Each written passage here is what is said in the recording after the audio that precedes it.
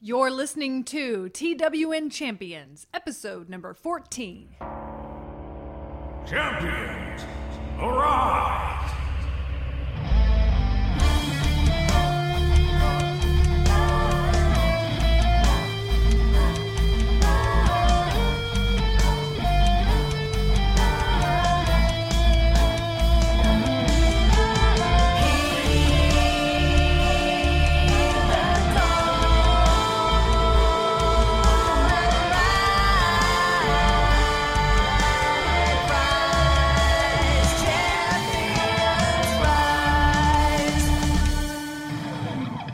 Welcome to the Champions Countdown podcast, where we summon heroes from across space and time to populate our intergalactic museum, or something like that. This is episode 14. I'm Rebecca, and with me is, back from a restless eternity seeking his lost meatball sub, it's Weeping Will! I do cameo for EVPs. Ooh, spooky. Get out. And happy birthday. If your prices are reasonable, I'm sold. You know what? I prepared a little thing, and the first thing I did have meatballs involved. That's funny. You knew that'd be a It's ghost. just a thing. That'd be my ghost agenda is meatballs. It's just, yeah, I just really feel like you and meatball subs are are important. I think about old ones of yore. Yeah, I know. Will used to have an electronic picture frame, one of those, like, you know, that you get somebody for Christmas and like they can put digital photos on the digital picture frame and it'll like cycle through them and whatever. It was a good one for parents a long time ago. Yeah, it's good for parents, grandparents kind of a thing. But Will had one on his desk at work, and one of his photos was of a meatball sub. All the people that I love. Your nearest and dearest. So, what are we talking about today? On today's show, we're counting down our personal favorite takes on the ghost archetype. I have 4. Rebecca has 4. It's a top 8 ghosts. Now, for the 4 weeks of October, we're going to have Halloween themes. And we're starting off with a big one. So, Will, what is a ghost? For the purposes of our countdown, especially. I think the simplest definition is probably a spirit separated from a body. But I disagree with a few of the definitions I saw in various places. Like a lot of them would say a human spirit, and I don't think you have to be human to be a ghost. You don't have to be human to be a ghost. And you do have to be separated from a body, although I feel like we're pretty loosey-goosey about how corporeal our ghosts can be. Because there's like ghosts that like they manage to find a body when they need to strangle somebody. Right. For example, you know. From their original body? But it's not their original body. It's like a ghost body they like summon with all their ghost anger. I don't know how it works. It's the you're driving the spirit, and the spirit can inhabit different things. But Okay. yeah. All right, that's fair. Okay. That's fair. Okay, yeah, so I said like a non-corporeal spirit trapped between realms, but as we've already said, the ghost can be manipulating the physical environment somehow. I even saw ghost books where people tried to classify different types of ghosts, and I even kind of I'll usually like that kind of thing, but I even lost patience with those because I feel like there are so many different types of ghosts that it just seems foolish to try to make too many categories. Yeah. Like it just doesn't work. It also takes some of the fun out of it too, because it's like, you know, we're trying to have a spooky good time, not, you know, fill out Tobin's spirit guide over here. Yeah, that's right. And some cultures have such very specific ghosts you can't even bucket them up like that. I mean, it doesn't even work like that. If you're like, if I'm dying, and you know, you're specifically going to come back and be a Korean water ghost, for example. Well, I was thinking about a lot of Asian ghosts are very specific. And it's not just like a poltergeist or apparition. I mean, there's a very specific way you die and very specific way you look. And so I think ghosts are kind of loosey-goosey is what we're saying. But it's basically a free spirit kind of. Yes, a free spirit. And I mean, we're not going to get all into it, even though, of course, we love getting into it. But I mean, ghosts have been around forever in folklore, right? Just, you know, we can just assume since time began. Yeah, I would say since we had humans, I'm sure I would guess like cave people even. I would guess they would too. And there is sort of like a distinction between folklore that you can assume we've always had ghost stories. At least I think so. versus like the Western canon, because there is kind of like there was a transition somewhere in there between the Greeks and the Romans about whether we were talking about spirits in the underworld versus like a ghost who would haunt a house. And it was right around, it was right around the time of like the Roman playwrights where we started talking about stuff like haunted houses in Western canon. But I still think it's fair to say that everybody's like, don't go in the woods, there's a ghost. For Ooga Booga, like since forever, we all have there are ghosts out there, don't go. Yeah, and in whatever way we were talking about ghosts, I feel like every culture since beginning of mankind, we've been talking about doing certain rituals and practices to avoid hauntings of ghosts. Yeah. Ghosts is not something you want. Right. That's always been a common thread, no matter when it was. Ghosts are a threat to your fun. I think so. And your peace of mind. We don't want ghosts typically. And then so I'm thinking for our countdown also, there are tons of like high concept and like literary ghosts. We're doing the ones that we like. We're doing trashy ghosts, okay? There's like garbage ghosts is going to be all I'm really glad to hear that you embrace that, because I've got some that I feel are super trashy, but I love. That's fine, and I embrace that. Like earlier this year, I was surprised because I was like, we love ghosts so much, and I was like, I got to pick the best. The ones that came to my mind first were super trashy. Yeah, my list is pretty trashy too. Okay, they're the ones I like. Okay, good. So this is a list of trashy ghosts, and if you're into that. And I don't know, they wear their clothes too tight and their hair is dyed, kind of a thing. If you like that kind of ghost, then keep listening. Earlier this year, I was trying to read the George Saunders novel, Lincoln and the Bardo, and I wasn't quite in the mood to read it. And then, so I come to find out while I'm doing research for this that people were like, that's a wonderful novel. It's about this space between death that takes place while Lincoln's in his tomb, and it's told from his point of view after he's died. And I'm like, we've seen it already in As I Lay Dying. Thank you. Yeah, that is true. Okay, we don't need. So anyway, I'm just saying a high concept. Yeah. That's a highfalutin. No, ghost. we want a ghost to show up in the mirror and bare her fangs and bleed from her eyeballs. Yeah, trashy ghost. I think that's a perfect opportunity to go ahead and ask you. I'm sure we've talked to each other about this at various points, but we need to check in every now and then. Do you believe in ghosts? Oh, I don't, and I wish that I did, but I don't. And I wish that I did. And I've had like 2 experiences you can maybe count as paranormal when I was like a human being and not a child. Like, I remember you talk about the door closing at your friend's house. Yeah, the door slamming that we talked about in our last podcast. And then we did have some freaky kind of experiences at what is described as a haunted Civil War museum.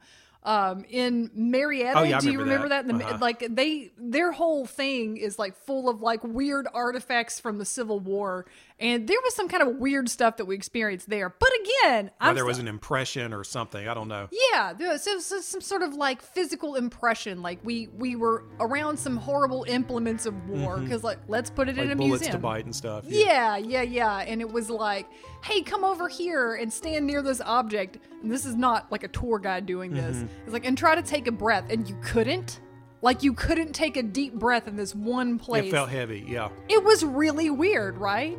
But I'm still not going to say, like, I believe in ghosts, because I don't. Yeah, not enough to prove it. I would say I do believe there is some sort of energy that we don't know how to measure yet, whether it is that's fair. Superimposed other timeline or an impression of residual energy or something. Sure. I feel like there is something that we could call a ghost that we just don't know how to measure yet. Yeah, and I'm open-minded because life is weird. The fact that we're here is weird. Everything is weird. I don't even know anymore. I'm so far beyond skepticism that it goes into nihilism and then it goes into absurdity. That's how I viewed life. So the afterlife is just as equally weird and possible. And as someone who lived in the woods, I don't know whether it's just an imagination or something in your brain, but my sister and I had some very, very vivid things that we saw in our brains, now whether we were real your or not. So your sister had had some horrible ones about she had some ghost stuff. seeing people standing on our roof from her window on a wing of the house and stuff like that. And I love hearing all that. But we're in pretty good company. I did look up a Harris poll from just a few years ago found that 42% of Americans say they believe in ghosts. That's more than I would have thought. Yeah, I guess that seems about right. A similar percentage in the UK where they're lousy with ghosts. Yeah, there's ghosts everywhere. How could you not believe in ghosts over there? And in Japan, where secularism is really strong, they still have a high belief in ghosts. And even like super liberal Scandinavia has a high percentage of people living in ghosts too. And that surprises me, Believing in though. ghosts. Like, Yeah. like that actually does surprise me because I have the perception of Scandinavian countries as having it together. Yeah. yeah. We've got an excuse of we're all like woods, hillbilly, potato farmer. No, around here is like I'm having a funny pain in my chest. It must be a ghost in this environment. It's like, Right. Johnny, are you sure you ain't just having a heart attack? No, I ain't. You dropped your plate. Spirits be gone. It's like, no, you just messed up. I don't think so. I don't do that. It was an evil spirit. I done detected his presence. It's like, sir, that's just like a car that pulled in the driveway. No, evil spirit. I cast you out. Get thee behind me. Anyway, like, I kind of feel like that's our whole zhuzh, and I'm surprised to hear that about Scandinavian countries, but hey, all right. One last thing before we talk about the ghosts, in case anybody gets scared listening to this. Don't be. I want Rebecca to share her cure for getting rid of ghosts. Now, I talked about this on the He-Man podcast where it was very on topic. If you're haunted, you got a haunting in your house, you got a haunting in your yard, or you feel there's an object that is haunting you, get in your car and go to Walmart. Yeah, that'll get rid of the mood real fast. No Things get ghost- real fast if you go to Walmart. No ghost can haunt you at a Walmart. Yeah. It just can't happen. They just aren't feeling it. It's not going to happen. Yeah, it's just not the right vibe. The You vibe can is come with me. exactly. Like, we're gonna go here. We're gonna go to Walmart. What you gonna get there? They got the cheese grits here. They do have the cheese grits at Walmart. But yeah, no, if you're being haunted, I advise you, go to Walmart. I mean, don't purchase anything because they're a very sketch company, but I mean, maybe go to Costco in that case. Go to Costco. Ghosts can't go there either. I want the cheese wheel. Kirkland's brand is the best.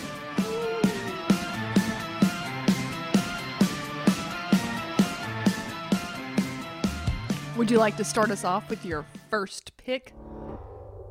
Number 8. I knew Professor Broom, young man. You didn't know Professor Broom? Yes, I did. After my Shut accident, he designed this containment suit. A wonderful man. And even then, he was worried about your future. Stop it! Right now. Or what? Are you threatening me? Because I think I can take you. Is anyone out there wearing the same thing every day? Yes. The same pants? We're literally wearing the same hoodie right now. We are. We've had this for so long. We've Yeah. had these for so long. And they are very worn and ratty. It looks like a ghost is wearing both of them. It's important to change the top half of you for videos, but the bottom half already has your belt on it, so I feel like it just makes sense to keep wearing the same pants. Yes. My first pick has to wear the same suit for the rest of his life, because this is Johann Kraus, the ghost from Hellboy comics and Hellboy 2, The Golden Army. Ooh, okay. I'm glad we have a comics pick, because mine are trashy, but not that. Okay. I think you probably remember him. We saw that movie at the drive-in, if you remember. He was the guy in the old 1800s diving suit with the German accent, and he had the bubble helmet, and there's a ghost inside of him. I vaguely remember, but it sounds good. I have good memories of Hellboy. Uh-huh. I feel that I enjoyed it every time. There we are. Your temper. It makes you sloppy. Try to control it, Agent Hellboy. Before it controls you. Well, that's pretty much what he is. He's a ghost that's contained in a suit, so he can persist, so his energy doesn't dissipate. And that costume is pretty much what I look for in every video game. I want to find the diving suit with the bubble helmet. Wasn't it Fallout that had that? Couldn't you get that? There were certain Must have been the astronaut suit, but anything that looks like the diving suit with the bubble helmet. there were radiation suits you could get that had bubble helmets, and then also there were a couple of really cool power armor pieces in Fallout 4 that had more of the bubble helmet deal. I think the ghouls had that, right? Like the spaceship ghouls. I think they had like a spaceship. Yeah, there was a moment in a side quest where you got to watch ghouls put on space helmets and go blast off. So it looks like that. Living the dream. And I was looking for his code name, but I don't think he has one. I think it's just Johann Kraus. He was a talented medium in like the 1940s whose body was destroyed while he was channeling a spirit in a seance. Johann. Hey, Johann. So when his body's destroyed while he's channeling the spirit, his energy is released, and he knows it's going to dissipate soon. So he pleads with all his paranormal expert friends in the Bureau of Paranormal Research and Development, that's the BPRD, to hook him up with a body. And so now he helps Hellboy and his group deal with paranormal threats. And I love this guy because I think this Johann ghost suit situation is possible. Like, what if we don't have to give up our ghost when we die? Why should we just accept that? Like, it sounds insane, but so did going to the moon. And maybe it might just take us 7 million years to figure out how to do this. Yeah, it's probably just like there's not any good outfits that we can cling to. You need metal or whatever. Like, you're probably not going to be a good ghost if you're inhabiting, like, I don't know, your old leisure suit that they're trying to send to Goodwill. That was the next thing I was going to ask you. If you could do that and you could make your own body for your ghosts, and it can be anything, what's that going to look like? What do you need it to have? I'm going to inhabit like an object, but however you can design the body that your ghost will inhabit. It can be useful. It can look good. Now this is going to come up later, but I would like to be a pipe organ. Oh, I like that. You know, but it has wheels, I assume, so it can roll around. Maybe, or it might just be confined to like one really dorky church or whatever. But to be like, we don't know what's going on with our pipe organ, because they may be like, Rebecca, that's so passé to scare people as a ghost. We can literally live as ghosts now. It's like, nope. Sticking here. Pipe organ. I would like to be a musical instrument of some sort. I think that would be fun. I would do a dinosaur body, I think. I feel like that's going to be in fashion. They're going to be like, that's very raw. Maybe in like 2012. I want like a robotic dinosaur body that you could be in. Like the ghost of a dinosaur. You probably have one. Good. On this one, I will close with a quote from one of the Hellboy characters, Kate Corrigan, who was explaining Kraus, and she says, he's not dead, he just doesn't have a body anymore. And I wish that's how we thought about death. It's just a preventable failure of our body technology. Kind of like what Ray Kurzweil always talks about in his Spiritual Machines literature. And it sounds crazy, but I admire his efforts to make this a credible field of study. Number 7. All right, at number 7, I give you a good pair of video game ghosts. And that is Sam and Max Spade from Fable 3. Oh, cool. Okay, now, dig back into the old memory banks. These two brothers were a side quest. Well, they themselves weren't. They initiated a side quest in Fable 2 where they're a pair of bickering brothers and they're trying to get the Normonomicon. I think I'm saying that right. The Normonomicron, maybe? But they're trying to, like, summon spirits with it. For science, obviously, and you go fetch the book for them and it goes horribly wrong. And then later they also summon a banshee. Uh-huh.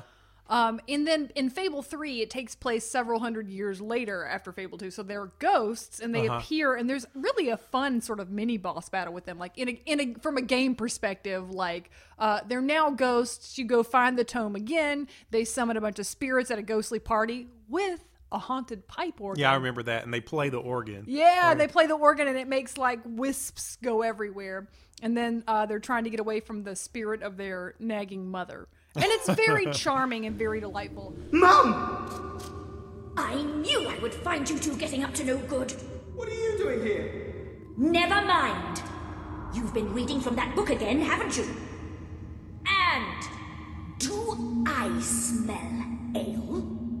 Yes, on Max! He had rather a lot, actually. The reason why I wanted to pick them is, first of all, I feel like we haven't given enough love to the Fable franchise on this podcast. I really, really, really did love all those games, and They built a great world. It's one of those where did. all the sounds and the music even sort of conspire, like Nintendo used to be really good at. The world building was fantastic, and I'm not even talking about like the lore, because the story is pretty generic. I mean, I don't even, who cares? Who remembers? But the world building itself is wonderful. And it sort of even follows like a historical progression where the first Fable game is kind of like medieval England and then like Enlightenment era and the second one. And by the third one, it's kind of like the Industrial Revolution. It's really, really charming. And I even would argue that with all the music cues and the different sort of fantastical elements, like the enemies that you have, you've got little hobs that are like little trolls, and you've got resurrected corpses and ghosts and wisps and a banshee. The banshees are fantastic. They're horrible, but you have all these like fantastical creatures, and it really makes for a nice aesthetic in the game. Like it's so charming and so storybookish.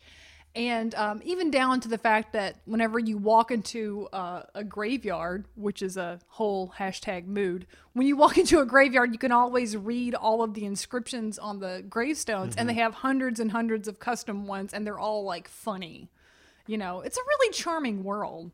I don't really have anything to say about that except for I love that, and I'm angry that stupid Microsoft is going to come out with another one just in time for their stupid new console. I know, we that just I don't committed buy. to not getting Xbox finally. No, this has been an Xbox house since 2001. Yeah. When did the first one come out? You got it for Christmas in high school before we knew each other. And that decision has like led to this being an Xbox household. We had to play Blood Wake.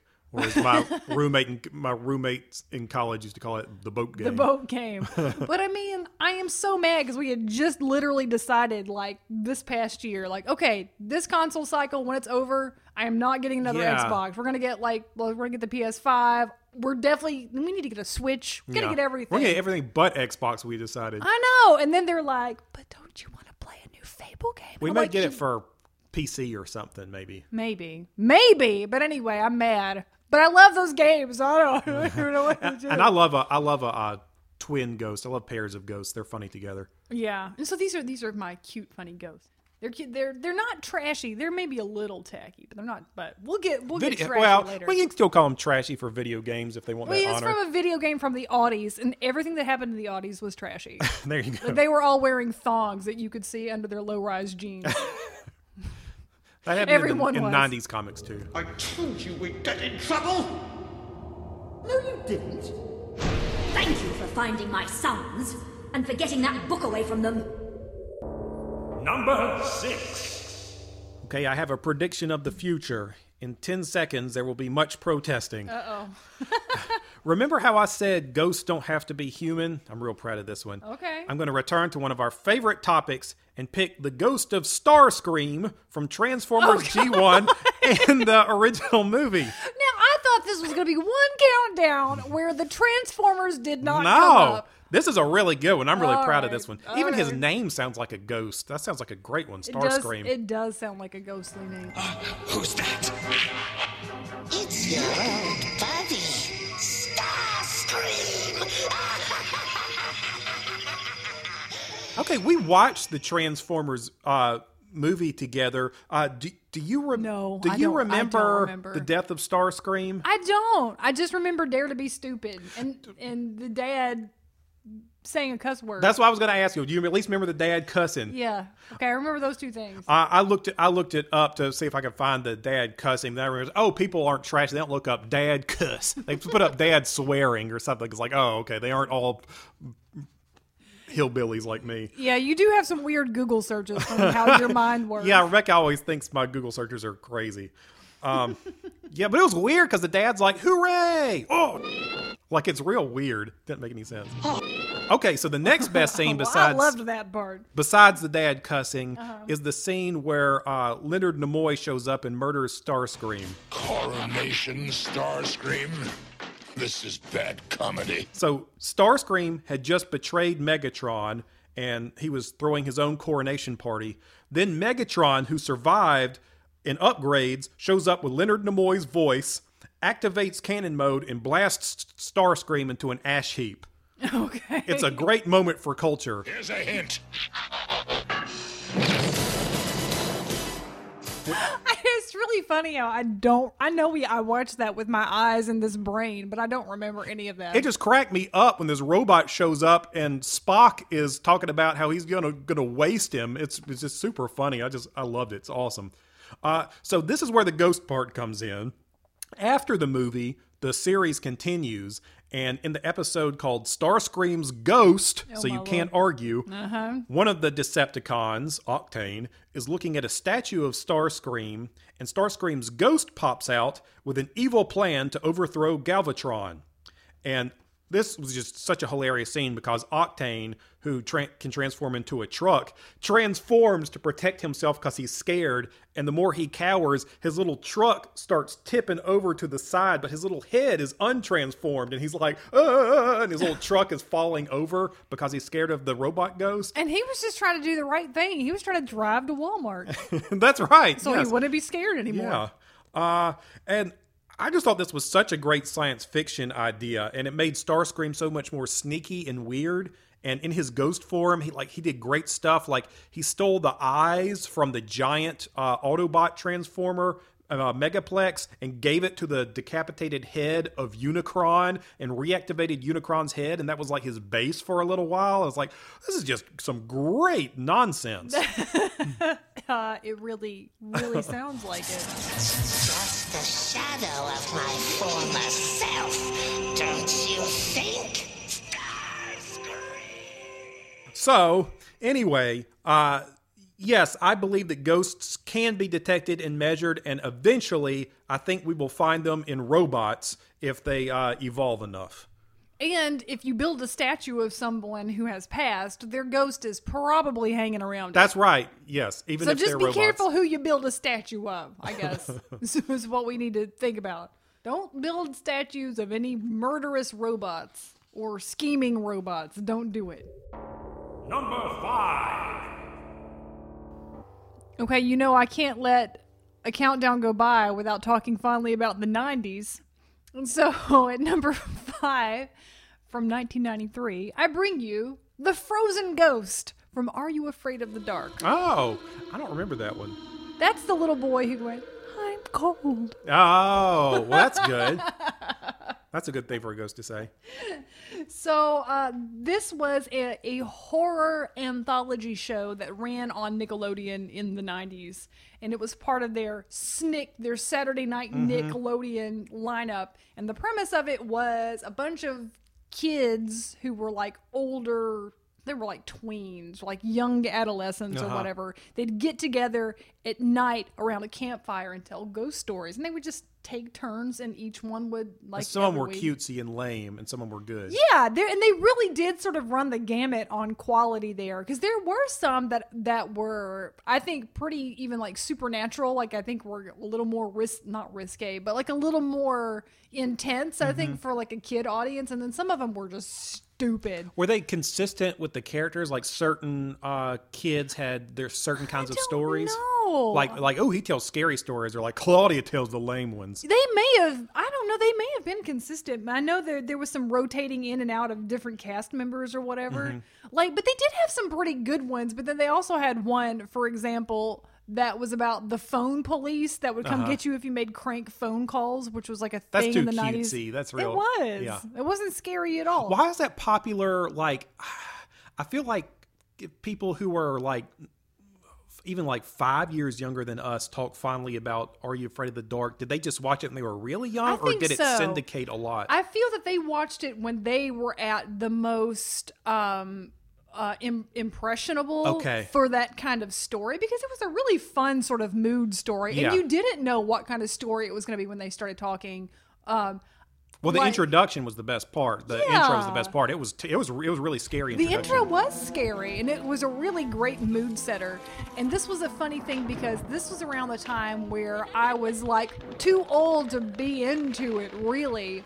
I mean, because I was like 11 or so when these were on. But my friend and I we would get on the phone with each other and we would watch Snick, like somewhat reluctantly, but we still enjoyed it. So we watched all of these together. Did you watch Roundhouse? We did watch Roundhouse. Oh, that was always forgotten. Oh yeah. We watched. Music keeps playing. You know what I'm saying. That's all I can remember. In the roundhouse. That's it. Yeah. I do remember. But yeah, we would watch this and like we would watch it kind of with an air of people who were like too cool for it. But then after this, we would like listen to a radio show on the college station hosted by a pair of DJs named Jeremy and Rob, and they would do a countdown show for like just stupid top 10s like David Letterman style. And that was my Saturday nights in like 93, 94. It's just like, no, I'm not a girl, not yet a woman, as Britney Spears would sing a few years later. But like, this was a really fun show. And in this one, it was just like the ghost of a little boy who died cold, and they fixed his ghost problem by giving him a literal coat. Like they found his old worn out coat under a barrow or whatever the crap, and they're like, here you go. And he's like, eh. But just the little boy popping up, I'm cold. The top comment on a YouTube clip of the boy saying I'm cold was, yes, I'm 30 and I still say this like the boy, which is very fun. That was good. Yeah, he was a good ghost. Number 4. When you're having a good time or you're too tired to brush your teeth, there's nothing worse than bedtime. Agree. That's why my next pick is one of the legendary villains from the real Ghostbusters. It's Mr. Sandman. All right, so how do we know when he gets here? Nighty-night, friends. Time to go beddy bye. You'll feel so much better after a 500-year nap. I was hoping you would pick one of the real Ghostbusters. He first appeared in the 1986 episode, Mr. Sandman, Dream Me a Dream. There were a few I could have picked for this that I ruled out for various reasons. One of them wasn't technically a ghost, and I was like, okay, but that's too strict. I'm just going to pick him. But then as soon as I said that in my head, Ray literally says, he's not a ghost. We can't put him in the trap. I was like, okay, I won't do that one. And I'm going to talk about him in a different one, so I won't tell you who it is. Okay. And then the other one was a very Halloween one I'll mention in the honorable mentions. You can probably guess who it was. Yeah. But I loved Sandman. I think I do actually legitimately love him the most. Because he's the scariest to me because he like touches on like that issue of like being scared when you're trying to go to sleep. There's just something about that like ghosts seem like they're more possible when you're about to go to sleep. Even if you're a fully reasoning person, you just sort of lose that ability to reason as you're drifting off. And there's just something about like a ghost in your bedroom or something that just freaks you out, I think. Yeah, it's not helpful when you find out later in life that a lot of people experience episodes of sleep paralysis. Yeah, that's what I was going to talk about. Yeah, like where you do feel like you can see something, but at the same time you aren't empowered to move because you're actually dreaming and asleep, but you're not quite asleep enough. So yeah, that sounds terrible. Yeah, I mean, it is a thing for real. Isn't there like a folk saying or a folk story, like it's like a witch on your chest or something like that? I've heard. Yeah. That's a sleep paralysis demon like crawls on top of you. That it's horrible sounding, and I'm glad that it's never been a problem of mine. I've never experienced sleep paralysis, although I do occasionally dream that a spider is weaving a web right over me. Like that was something that happened even when I was young. No too. Symbolism. No, they're not at all. But like that is the closest I ever came to sleep paralysis. Like, thank goodness I never saw like a humanoid figure in my dream. It was always just that, and I like reach up and be like, what is it doing here? I had night terrors and the sleep paralysis, all the things. But I'm telling you, we lived in a haunted place. I'm telling you. You did. You probably were just being tormented by the ghost of the sea captain or whoever. That is one of the ones I thought I saw. Fisherman or whoever it was. He was in the woods. I don't know why. But this, he was like, I need to find the sea.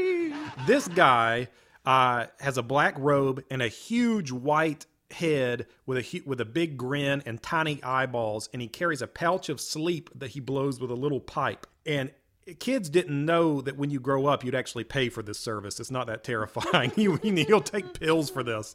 But it was really scary at the time. And he had that great voice. It sounded like one of those Frank Welker things where he has like the two notes at the same time while he's talking. And he speaks really slowly and he's really egotistical. And at one point he tells Egon, like, we are many. Like, because there's multiple Sandmen, but he thinks he's the best one. It's creepy. That is creepy. Nighty-night. Don't let the bed bugs bite. He had a great backstory that made him even scarier. This was a J. Michael Straczynski episode. And so the backstory is that the Sandman wants to make the world sleep for 500 years to stop all the war. And he thinks this is the best way to do That's it. beautiful. That's really lovely. Well, he starts putting people to sleep. And they're You know how the whole world started being less polluted during COVID lockdown? That's all the Sandman wants. Well, he wants it for 500 years. That's reasonable. Let him do it, everybody. What is the Ghostbusters are villains? This is the time of year where Ghostbusters are villains. I just would like to say that. Well, I'd like to put that out there. There was too. some discussion of this in the YouTube comments. People were saying that's all true, but if he put the Ghostbusters to sleep, like Vigo might show up and take things over. Like we at least need the Ghostbusters not to go to sleep, just to sort of keep things under control. I would like to live in a land for 500 years where I was the only people. Okay, but this is what I was trying to say is that he starts putting people to sleep and their dreams start manifesting as ghosts all over the city. And it was really entertaining looking, all the weird character designs they had. And at one point, Ray is sad because he has to shoot his friend, the Easter Bunny, because somebody was dreaming about the Easter Bunny. And he's like, and in the Ecto-1, he's like, it wasn't really him, was it? And then Peter's like, I don't know. It was pretty funny. That is really funny and terrible. He was voiced by William E. Martin, who was also a songwriter and a screenwriter. He wrote The Door into Summer for the Monkees. And he wrote Evergreen that was recorded by the Turtles and I think Barbra Streisand and a bunch of other people. So he basically had a great career. He also wrote Harry and the Hendersons. Which is, I love creativity as a human endeavor. I really, it's an enduring mystery. I'm not even being sarcastic or whatever. There is something that's more than just the sum of the parts in your brain. The things that you create are more than just the sum of the parts of the things that you see. And there's something that makes you feel akin to being a spiritual radio when you create something. Because you feel like you're kind of picking up on something in the ether and you're like, what is it? And for this guy, he's sleeping, dreaming in his bed at night. And he's like, Harry and the Hendersons. Right. Comes to him. And that was the way his creativity manifested. And isn't that lovely? It is neat how you could be like a creative polymath. I mean, that's probably pretty common. It's just people only work on one thing. Well, yeah, I really feel like if you've got Harry and the Hendersons under your belt and then a couple of songs that got recorded by people, you did pretty good for yourself, They were real 60s things. So Harry and the Hendersons kind of makes sense to me now because he's kind of that's kind of like a 60s folk kind of thing, like Bigfoot's to me. I suppose it is. I could see that. Wouldn't the world be a better place if it were filled with dreams instead of people? But the whole reason people dream is so they can try to make their dreams come true. I like Sandman a lot because I think he's one of the top 3 legendary Ghostbuster villains. And, I would say, so obviously it's Boogeyman, Samhain, and Mr. Sandman, I think are the best villains because he's got a real motivation here and the scope of his powers. He's a fantastic ghost. He's the scariest looking to me, Mr. Sandman. We overlook him when we talk about the big Ghostbuster ghost, but he's a good one. Number 3. Someone knows you've watched it. And what they say is, you will die in 7 days. And exactly 7 days later. Who told you that? Somebody from Rivera. Who told you? What's your problem? I've watched it. The year is 2002. You're wearing your low-rise jeans. I have boot cut, I think. Your boot cut. My low-rise boot cut jeans. And your Von Dutch trucker hat. and you're trying to text on a very old phone that might not even do it yet. I didn't text on phones where you could text for a long time. Yeah, me neither. And you're paying for minutes because it's not 9 o'clock yet, and you can't call anyone on your cell phone. Mm-hmm. And you're watching a videotape, and the tape is over. And your phone rings, and you're like, uh-oh, well, it's not 9 o'clock yet, but they called me, so I can answer this on my 2002 cell phone. And they tell you you're going to die in 7 days. Mm-hmm. And it's the handiwork of Samara Morgan. The Ring. And then the phone rang. You're just trying to scare me. Mm-hmm. That's a good one. It is okay. That was on my honorable mention one. Now, I want you to think. We joke back. about it, but it was scary. We joke about it, but I cannot think of a time like we were like young adults when this came out. So we were in college. Oh, it was so old. We were in college, and it was the new century. And Will Smith didn't have any part of James Force that year, but he won. Anyway, so like we were like pretty grown when this came out, and it's kind of funny because I don't remember a ghost character taking everyone by storm the way that Samara in the Ring did. We had slashers that kind of did a little before our time, a little bit, but we did not have ghosts. But yeah, she was like, if you think back on like the last 20 years of horror films, like I really feel like she's a big one. And I think it even opened the door to Asian horror for a lot of us. That's also true too, because like all of those successful elements of the Korean water ghost story that we would later see in the Grudge films, that the Korean version and then the American remakes or whatever, definitely were present in The Ring. Now, again, I just sort of said the plot of it, but there is a haunted videotape, and that if you watch it, you're going to die in 7 days. And what happens is a creepy little girl with dripping wet clothing comes crawling out of the TV and murders you, and she's got like long, stringy, wet hair, and you find out her whole tragic backstory, and it is tragic. But I have got to tell you, I cannot remember a time in our lives that we had a new ghost come out that everybody was like, oh, that's a bad one. Not only was the design good, but they made her in a way that is scary to the moment you're living in. Like whatever feels like a violation, like you sitting in your house watching TV, like that is not safe. I remember that. Like I remember feeling like scared watching it, not like scared like it was going to happen to me, but I mean like, your brain was like danger, danger. It activates. And I think if I remember the plot of that one, I really enjoyed how they did the thing you always do in the ghost movies where you solve their problem so they stop haunting, and she didn't care. Yeah. She still was going to be bad. That was the fun twist at the end. They're holding the skeleton corpse and they're playing the music like it's all soft. She's like, I'm still mad. Yeah, and that was fun. That was a fun little twist. And they made like sequel recently that was no good, and it's fine. Don't watch it. It's fine. Like, but I can't even remember other than this film there being like a new Halloween costume for ghosts. You know what I mean? And if you had a little girl at any point in the 2000s and beyond, it's like, I'm gonna dress her up like Samara from The Ring. Like that is a killer costume if you're a little girl who's creepy. And you can make your little girl be Samara from The Ring. That's a good ghost design. Good character design. Trashy era, trashy film, fun film. I'm a fan. Number 2. So my goal in life is to be such a big deal that something happens if you say my name 3 times. I was you know what? I knew this was gonna happen. Good. I'm glad I didn't. Okay, go continue. I'm sorry. Continue. I was gonna say the meatball thing here. I was gonna say you probably get a meatball sub if you say my name 3 times. A meatball sub and some tasty guitar licks or something like that. You'd hear the faint sound of a metronome. Yeah. And then followed by the strains of Big Love by Lindsey Buckingham. My pick is Beetlejuice, the best movie ever made. And also an incredible animated series. Sure. Go ahead, shoot. Well, for instance, what are your qualifications? Well, I attended Juilliard.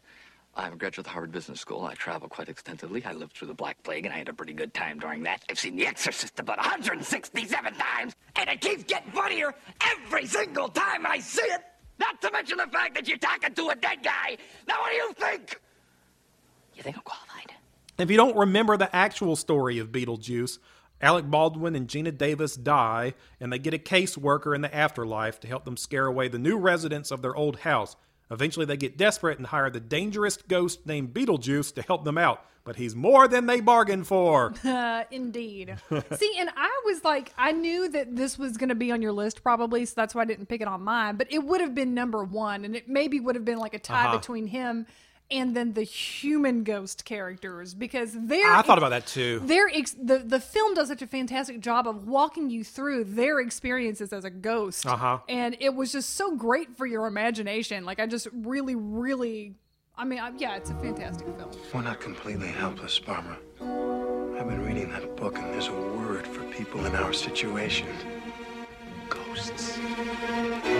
That was one of the reasons I almost picked them too, is because the thing about this movie that makes it so special is the ghost bureaucracy part, which almost wasn't even in the film in the first draft. And then when they did the punch up, they added that whole caseworker part, which is what really makes it sing. Yeah. And I mean, I just love it personally too, because it also shows it's the idea that there is another world to explore that's like pretty grounded, and like there's another life there.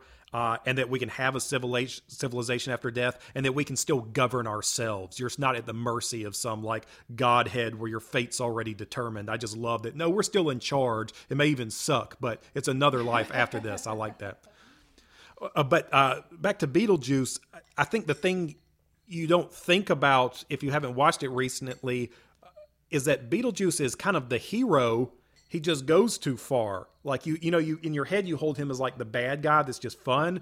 But if you remember in the movie, Alec Baldwin and Gina Davis are being killed by that resurrection spell. And then the house starts shaking and Beetlejuice pops up to the floor and says, "Attention, Kmart shoppers."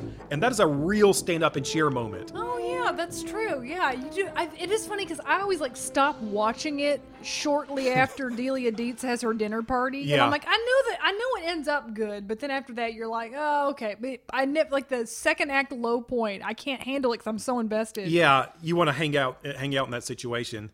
I used to love that scene a lot when I was a kid because I just loved that he mentioned Kmart, because it's like the one place we had in town. Kmart jokes were really good in 80s films. That was an important moment. You had to make fun of Kmart somewhere. So he was the hero. He just couldn't stop himself and went too far. And I usually don't do this, talk about remember this, but this is like the best movie in the world. So I will ask you, like, what's your favorite part from that movie? What do you like from that movie? Oh God, yeah. I mean, like, this is a film that I have watched religiously since it came out, because I remember this was one of those movies that we used to rent from the video store all the time. So I mean, I've had this film in my life for as long as it's existed, which is pretty cool.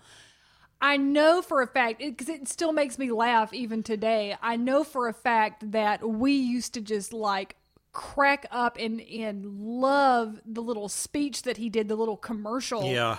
Especially his, come on down, I'll chew on a dog. It's really funny.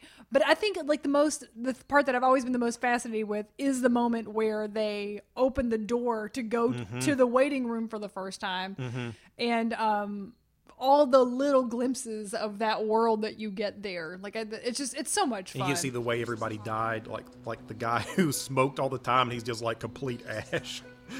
And he's like, I'm trying to cut down. Like, and also just like how inventive the set was, and how like weirdly functional it was for what it needed. And I love too that this is pre CGI, really, and a lot of the effects were just practical effects, and just things like building a set where the flattened guy in the bureaucracy area, like he has like a little nook he can travel through. Like paper coming through. Yeah, on a clothesline. Yeah. It's just really inventive. I always really loved that.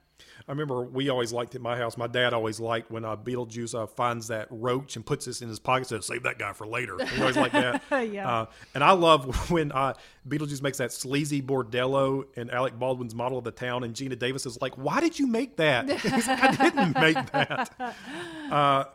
And so, I was talking about why I love the bureaucracy so much, but I also love the other side of that coin, because we always assume that when we're dead, we lose all power and agency, and it's either nothing or you just line up for judgment, and Beetlejuice is like, no, showtime. And I love that. I love like a ghost with power. Showtime! Well, before we name our top ghost, we feel compelled to list some honorable mentions. Honorable mentions. I'll say Ghost of John, still scary. Yeah. From the song and music class. Still don't like that. Good, we can check in and make sure. I would say Ghost Riders in the Sky. Oh, yeah. That's from the song. I really like the cowboy ghost stuff. I would say that, help me remember this. I'm pretty sure this is almost a pick, but I couldn't remember if it was this movie. Was it in The Orphanage where the lady's just cleaning up around her house and she opens the cupboard and this girl ghost just runs out of the cupboard? Sort of the scariest things I've ever seen. That may have been. I could not remember which movie it was. I Terrible. I wouldn't be able to tell you, but I did personally struggle with wanting to acknowledge Guillermo del Toro because I really like how weird his movies are, and I flirted with putting Mama on the list. Yeah. But ultimately, that movie is too flawed. But she's a great ghost. Yeah, she's on my honorable mentions. But I don't remember the cabinet ghost. I think that was it. I would also say Big Boo from the Mario Brothers. Yeah.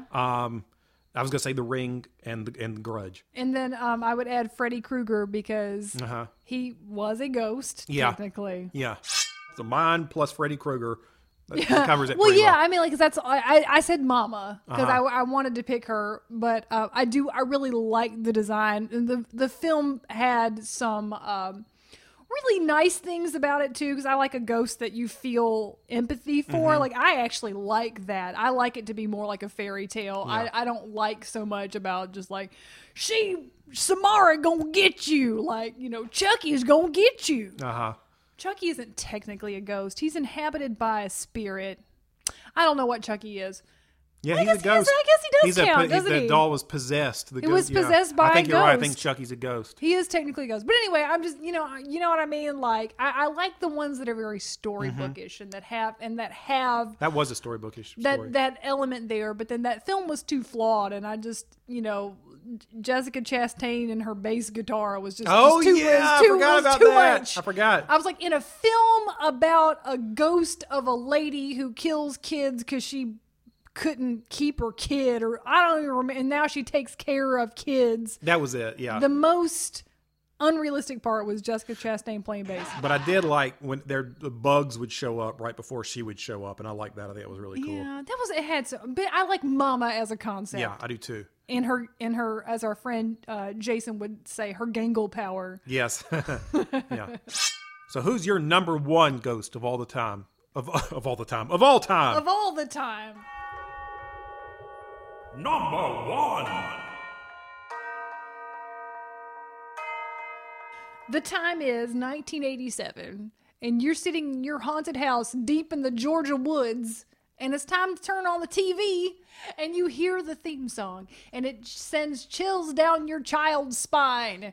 Because you're watching Unsolved Mysteries, and the segment is about the Tallman's ghost. Oh, fun. Okay. I don't remember that, but I know Unsolved Mysteries. You'll remember that when I tell you haunted bunk beds. What?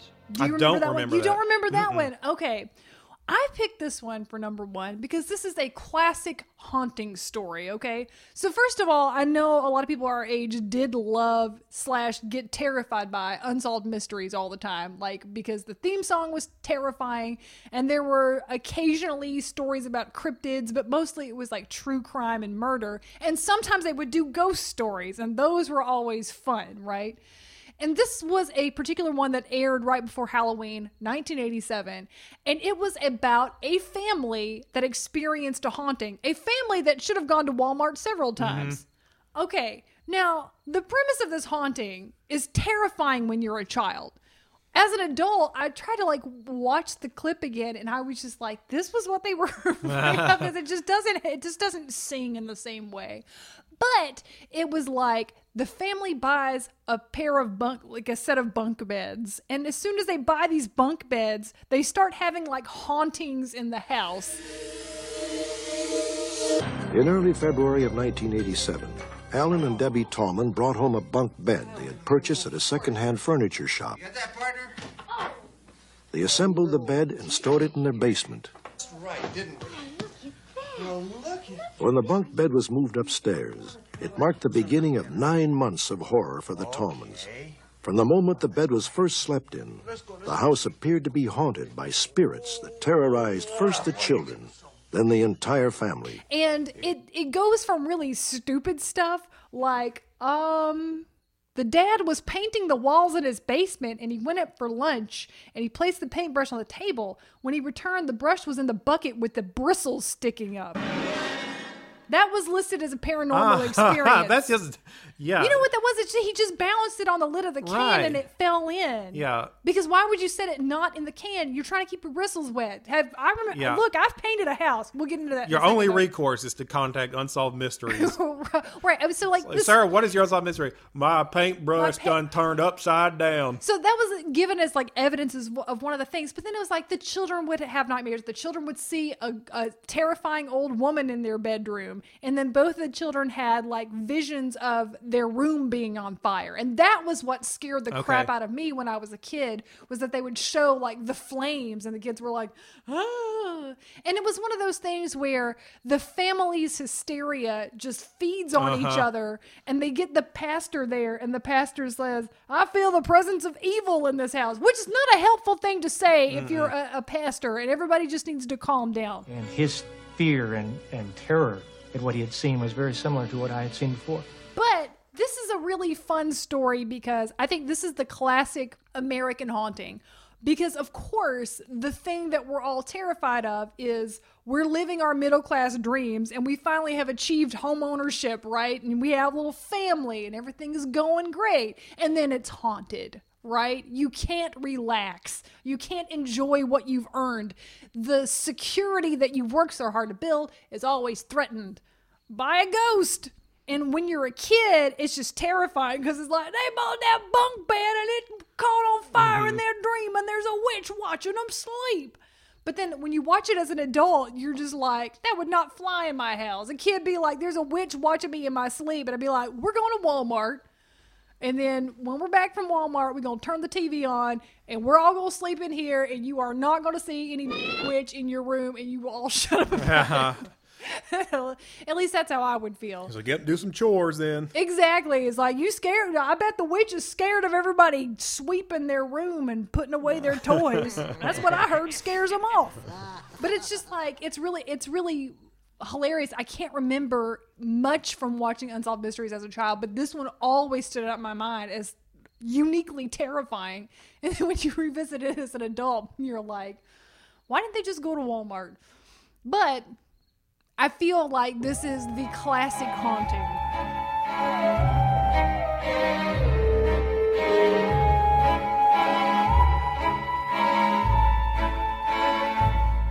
So when we first started doing this list, I thought I would have more legitimately scary ghosts, but you really do just think of the ones that give you the most ghost pleasure, I guess. And or the ones that were most important in your formative years, I think so, because there are a lot of ones that wouldn't make the list that I would just group together and say were important, but, singularly, maybe not, like I was mentioning the one that runs out of the cupboard and those types of ghosts. I think there's something really scary about a ghost that is interested in you. Like, you're the focus of the ghost's attention. And anytime I see any haunted house movie where that's the case, especially any ghost just standing around in a bedroom or looking through a window, those are always my favorite kinds of ghosts, even if they don't have a name. Yeah, what do you want, old man? Yeah, I know that's kind of popular now in the horror movies where they have secretly just put people standing around in the room in the background if you look for them. Oh, It's probably will seem tacky later because I don't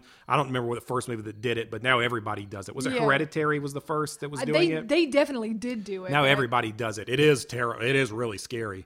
I love it for now.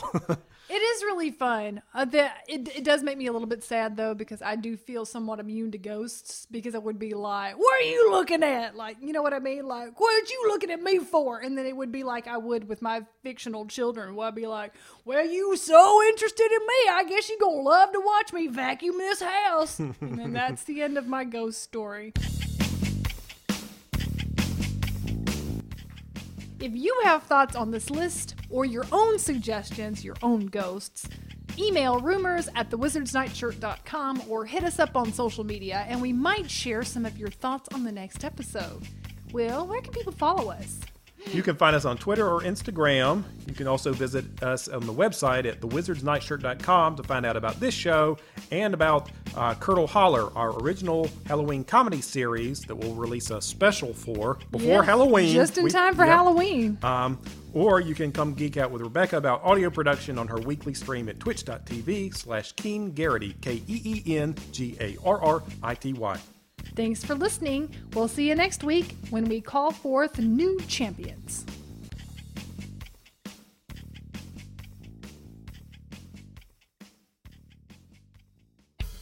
The legends they tell of a hero facing down fears and cutting down foes. There's no resemblance to what you know when your own deeds feel humble and